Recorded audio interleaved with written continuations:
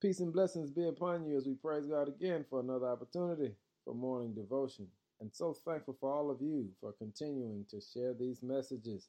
Today's focus is you tell them. In John chapter 7, verse 16 says, "So Jesus told them, my message is not my own. It comes from God who sent me." Everything we say and do tells the world who sent us. And today, let's be very loud and clear that we didn't come on our own, but God sent us. Jesus said, "My message is not my own. It comes from God who sent me."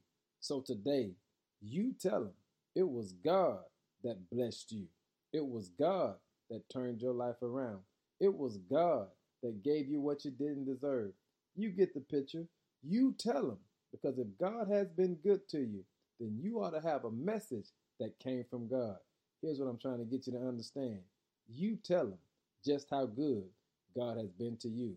How do you tell him? Sometimes you don't have to say a word. Live your life that someone will be attracted to what God has done through you. Be blessed today, but remember, you tell him that God can get the glory. In Jesus' name, amen.